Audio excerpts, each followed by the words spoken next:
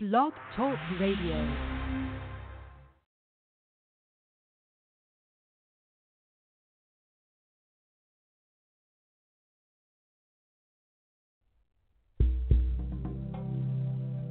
Welcome to Morning Blessings. Come in and take a load off. So glad that you stopped in today.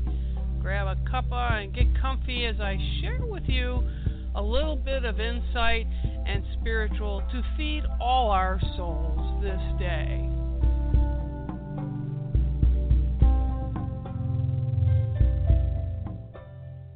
Well, good day all, and I hope today you're ready to get comfortable and take a little bit of a journey into some meditation of healing and energizing. Healing meditations. I was asked to do a session of meditation and prayer that could lead us into healing states. So let's get settled and begin. Today, we will be entering and following it to energize us, to bring balance into our space by connecting with the heartbeat of the Great Mother, through the beat of the drum, the sounds of the Native American flute, and I'm also going to do some Tibetan music. So, take a deep breath and let us begin. The first piece that I want to share with you was introduced to me many years back by a group called Dragon Ritual Drummers. Now, all I want you to do is follow the drums, the music, and allow your mind to release your soul so that you can feel that music and let it further release the dragon, the fire that dwells inside each of us. Remember to breathe deeply through it all and then just relax and let the drums do the rest. Remember, releasing is key. So all that negative stuff you want to send out that no longer serves you, allow it to happen with this piece.